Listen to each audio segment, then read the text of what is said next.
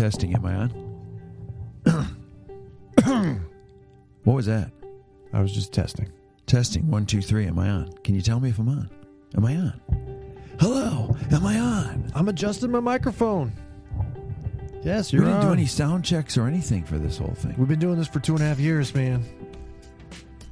It's not sound checks. But I'm a little bit worried right now because other times when we haven't gone through any kind of check, we go through a whole podcast and we find out we were not recording anything at all. That was a different program. This is GarageBand. That was with Skype or I don't know what. Besides, we're in a hurry. This is our kind of get out of jail free card. We're supposed to be in a meeting. The pre-meeting to the meeting is going long. So we're like, let's run down to the basement. Let's do this podcast. So that's what we're doing. So we just jumped in. So Ladies because and we gentlemen, love all of you so much, we're like, we're not going another week without a podcast. So we're going to Ladies and squeeze this gentlemen, in. it's Holtzclaw and Fitch here at Northern Seminary in the Griffith Conference Studio. Griffith Sound Studio. Sound. It's not a sound stage. In the basement of the new Northern Seminary, right next to the beautiful library and the beautiful views of a little lake right next to the big highway. You can't get that anywhere else. Right across from the Arboretum. Morton Arboretum. That's a garden for trees. And I might add, it's only a 1.25 mile walk to the train station that gets you right down to Union Station right in the middle of Chicago in a matter of 32 minutes. What more can you ask for a location? How about not freezing rain like it is today? I'm a little whiner, but like it was 50s the last couple days. And I'd rather it snowed and was cold, but it's cold and rain. It's the worst, man. This is January. It's March 1st, and doggone it, it's freezing rain. I don't like it.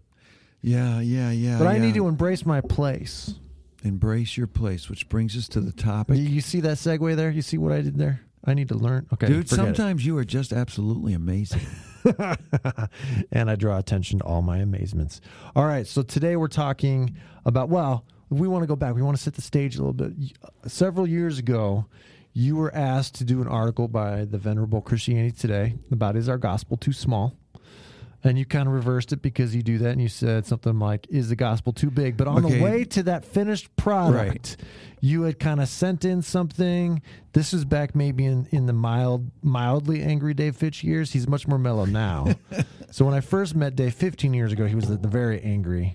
Then there's the mildly angry. It's going on 20 years, folks, that we've known each other. Well, maybe. And then, so now he's very mellow. But, so this is in the mildly one. So you send it off to an editor. And you got a response this is way too much back. information, okay? Basically... No, they're setting the stage so that people can know that we're people too. Yeah, so just to summarize that incredibly lengthy intro, Andy Crouch, at that time senior editor at Christianity Today, asked me to write an article. And I wrote it, and it was on, missional, blah, blah, blah, whatever it was. I can't actually remember what the article was about, but he wrote me back a rather scathing email. I think it was about 2 pages single-spaced. And he said, if you can't love your place, you need to leave. And, at this point, we're starting Life on the Vine, a Christian community up there in the northwest suburbs. It's a very spatial suburban place. I was an urban guy, and it's very, to me, lonely, concrete. I could call it a jungle, except not in the way we think about it in terms of urban context. Suburban sprawl, where nobody knows one another, where everybody just goes into their garage and closes the garage door, goes inside, and never has a conversation with anybody on their neighborhood block. And so I was complaining and talking about how much I hate this place. And Andy Crouch said, look, dude, if you can't love your place, you sound like you hate your place. If you can't love your place, you need to leave. And that, by the way, not only caused me to rewrite the article on mission in the suburbs, but it also caused me to think long and hard about what I was doing there and why and what it meant to be called to a place. Have you struggled with your call to a place? Since then, Life on the Vine sent Rayanne, Max, and myself to Westmont to one of our church plants. You're still up there at Life on the Vine. Have you ever struggled with that call to place in the northwest suburbs of Chicago? Honestly, not a lot, not deeply. Part of that is like constitutional like temperament. I always just am wherever the place outside of complaining about the weather like I did earlier. But I just am where I am. I grew up in the suburbs. I'm a suburban kid from San Jose, California, which is like just a giant suburb of the rest of the Bay Area. So the suburbs are like known and familiar, even if I rage against them as an idea, like experientially, they're very known to me. Yeah. And I've always just been like, wherever I am is where I, like people, I went on missions trips to Poland or Mexico or other places, and people are like, oh, could you stay there? And be like, yeah, wherever I am, that's where I could picture myself living there forever. So I don't have I'm as a much. lot like that too, Jeff Holzglaw, but for some reason the Northwest suburbs got to me. It's a special level of purgatory for you. Well, people don't know this. Maybe a lot don't know this, but when I got married to Rayanne in 99. I should really know that better than that. Yes, it was 99. But 99. And I had finished a PhD, and we had been involved in ministry at a church there for a while, and I was also in the business world. I felt God calling us to church planting, and my denomination continually wanted to send me to this place called Long Grove, which is an unincorporated area between three massive suburbs, Arlington Heights, Buffalo Grove, and Vernon Hills. And I said, no way, I can't do it. I turned them down twice. I promised the Lord, you give me 10 people, I'll go wherever you call me. But I do not But not the suburbs. Please. It looked like I couldn't fathom it when we travel out there. And what do you know, the third time I said yes.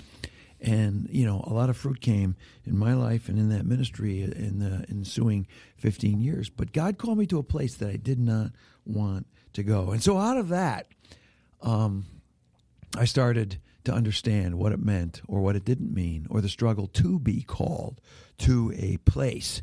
And, there's been a renewal of, or I should say, I don't know if it's a renewal of, but it's just this vibrant new understanding of place and the theology of place in the last 15 years.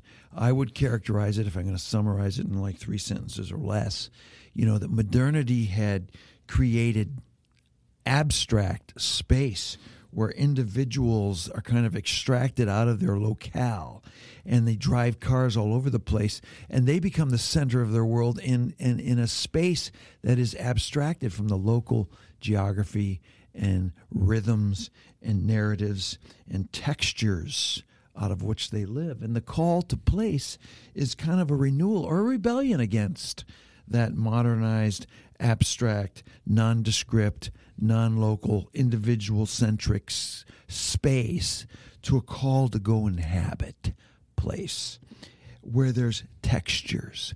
There's people living here in rhythms. They go, they eat, they go to church, they go to school, they get on the train, they go to business, they pass by restaurants, they eat in restaurants, there's bars, there's third places, there's all these rhythms where actual life is lived. And if you stick long enough and listen long enough, there's narratives and histories that drive the meanings and understandings of how people live and relate to one another. A lot of it is tainted by sin and brokenness and hurt and anger and antagonism. And so if we can just spend long enough times listening to the stories and the memories and the narratives of these places, we will see that God's at work here, and that the gospel we can enter to be proclaimed as in a real concrete place. Brueggemann wrote the book, I think it's called Land. Do you know that book? Yeah, I have still not read that. Yeah, I think the central theme is Abraham was called out of Ur to go to a place, and God was going to establish a kingdom and a people of his own to give forth witness of what it's like to live in redemption and restoration of his kingdom, of life with God, of his presence, centered in his presence. And this would take place in a place, Canaan, Israel. And so this theme of place is really biblical, this sense of belonging to one another and belonging to a place. It's not rootless. It's where we put down roots and where God shapes a people to manifest his glory in a place. How's that for a 3-sentence summary of the theology of place. That 3 sentences had a lot of semicolons, commas, and maybe even a full colon. I'm not sure. But yeah, I mean, the return to place fits in with other things we've talked about, like how do we fit God's ubiquity and his manifest presence together. We've talked about the temple a lot, but the land is also, prominent in this discussion.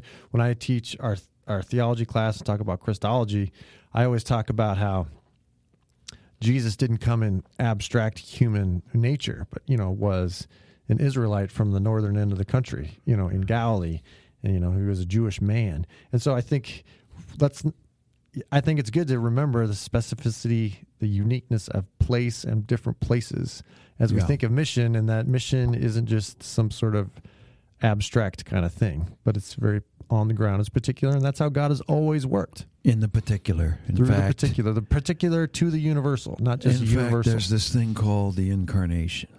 Amen. Which means God comes to manifest his presence in a place. So let's get back to Andy Crouch here again, telling me if you cannot love this place, you need to leave. Are there ever good reasons to leave your place? Probably. Can you give me one? The one is if God calls you to. All right. If God calls you in mission to leave your place, then you should leave. Otherwise, you should probably hang on for as long as possible right where you are. All right, so I'll give you one reason I think might be a good reason to leave your place. If you cannot see mission staring you in the face where you live, you need to leave. Is that a little bit bold? Okay, let me put it this way. If you can't see mission, or if you're unwilling to see the mission that God's already doing. Because God's doing mission where you are. Yeah, so from time to time, I've had people driven to international global mission come to me and say, there's no reason to be in the United States. Everyone here in the whole entire country has had an opportunity to hear the gospel, where there are people overseas where they have no chance to hear the gospel. I've got to leave this place and go there. And you know what? I'm not going to stop them. I might make some arguments like, well, I don't know if the first observation is entirely accurate, especially since the way people hear the gospel here is polluted or problematic because of the way the church has given witness or not given witness to the gospel. But nonetheless, I think that's a good reason to leave a place. If you think this place is over-churched, everybody's a Christian, then there's no ministry mission to be done here, I can thoroughly bless somebody leaving and going to a place of mission. Sure. So if I might ask, God's calling you to, is your eyes open? Has God confronted you and left somebody on your front door that needs to hear the gospel? If he has, that's not a good reason to leave. That's you, not the place. Okay, another good reason to leave the place. How about this? We have a friend, I won't mention his name on this podcast. His. But he says, I am not a city kind of guy, or I am not an urban kind of guy. I'm a country kind of guy. I struggle to live in urban context. I've got to leave this place. I'm not comfortable here. Is that a good reason to leave a place? What? Maybe, you're giving me all these abstract questions. So I think, again, back to the particular. People come from a particular place, a particular space. They have their stories, and they have the things that they know and that they can minister to. And so if God's calling someone to the country rather than the city, then who am I to disagree with that? I couldn't speak effectively to country people. Maybe I could learn it, but that wouldn't be as natural. And if God called me there, then I would follow. But certainly, if someone is feeling called to the country and they're from the country, then why would we stand in the way of that and say, no, you have to go to cities. You have to be in cities for sure. Yeah, so this leads me to my next point, and my question for that person who said, hey, I can't live here, it's not my kind of place, I'm a country kind of guy. I'm going to go, well, maybe God's calling you to this place anyways. And if God's calling you to this place, then you need to submit this I'm a country kind of guy and let God move you and shape you and transform you and do a work in you that's going to be as powerful for you as what he's going to do in this place, because you're going to stay here. I believe you have to be called. People who are not naturally born to be in this place, you have to be called. I find myself called all when I was driving through South Side Chicago on 95th Street to get a hockey helmet because I couldn't find one in my Plate Against Sports. This is about a month and a half ago. And I found myself driving all around this part of the city of Chicago going, I believe God might be calling me to this place to plant a church. At which point, my wife said, you do this every 15 weeks, and you need to stop yourself. We're not moving See, again. that's what I was going to say. I was going to say every place you spend more than 10 minutes in, you feel called to. If you have a flat tire on the freeway, you're probably thinking, God might call me here. That's actually happened to me, but I got to tell you something. And then Dave Fitch, whenever he meets somebody, he says, hey, I think you're called to church plant. So you're called to every place you go, and every person you meet is called a church plant, so which is great. And God uses people and circumstances and situations and hockey helmets to call us to different places, but we have to discern God's calling us to a place. And I don't believe we should live anywhere God does not call us to a place. And so I want to how much time We're good. Okay. I got three things. Yeah, good. I want to talk about three things you can do to love the place you're called. Now, these are just three things I do. I think there might be extremely limited. I think all of you out there might have a lot more to say about this. And if you do, just put a little comment at the bottom of the post. The Theology and Mission Facebook page, or hit us up on Twitter. Yeah, but okay, here's one thing you can do. Take long walks in your neighborhood with a cigar and pray. Pray. And just notice. So you're talking about prayer walks. I'm not actually... You're like a Pentecostal. It's not exactly a prayer walk for me. It's like, it calms this cigar. And by the way, I don't smoke that many cigars anymore, if anybody's wondering. If what you smoke are cigars. But that's for another conversation. All right, but it relaxes me, and it says, I'm going to be here, and I'm going to notice what's going on, and I'm going to pray for what's going on. And I'm going to open space for what God's doing in this place. Long walks with a cigar. Okay. So just to augment that, I know Dan White and J.R. Woodward and their... our good buddies Dan White and J.R. Woodward, who've written the book... Missional Communities, Building Missional Communities. Shoot, I was looking at it yesterday. But anyways, in that fantastic book of theirs... Fantastic book. That I'm not remembering, he talks about changing your commute and how... mixing up how you get from point A to point B, especially in your neighborhood, so that you can see more of your neighborhood, or maybe changing how you get from point A to point B instead of taking a car. If it's close enough, you can bike or walk. He says changing up your commute so that you can see different layers and different times and different people in your neighborhoods and in your places, and that's a way of enriching your experience of a place. And I think that's a great piece of advice. I'm saying do it. This might sound trivial. This might sound stupid to all you busy people out there. I'm not kidding. I do this regularly, and it impacts my life. Second idea is this idea of ethnography. Get to know your place. Go to a few places. There's a place in Westmont called the Westmont Restaurant. It's a pretty how do I say? It's dumpy. It's a dumpy restaurant. Forgive me, Westmont Restaurant. I do love you. But, you go sit there, and I do love sitting there. And you notice the wheels on the chairs. And you notice the people struggling, some elderly people, a lot of elderly people coming in, struggling to get in their seats and eat breakfast. And you hear the stories, and you start to understand what's going on here. You go to Potbelly Bar, and you hear people who've lived here 20 and 30 years and what used to be over there, and how people got hurt when this happened in town, and the struggles in town, and you begin to love and ache for the place you're in. We call that ethnography, the ability to observe as a participant observer, and the ability to listen to people and ask good questions. Do you do that? Do I practice ethnography? Not as much as I should. I camp out in 2 different coffee shops. Yeah, with Starbucks. But I've met quite a few people, and I've seen the same customers and talk and acknowledgments for over 10 years now. And I've gotten to know some of them, and a lot of them are like entrepreneurs. They run their own business and things like that. It's a great... So for a place like the Northwest suburbs, I got to tell you, I do think Starbucks is a good place to do ethnography. It's a good place to get to know your neighborhoods. It's a good place to get to know the struggles. I went just like 8 blocks over when I lived in Arlington Heights to a place called Rolling Meadows, which is a kind of a more blue collar part of town, to a McDonald's, and I started to. That was still one of the most defining experiences of my life in terms of knowing and understanding what's going on in those parts of Chicagoland.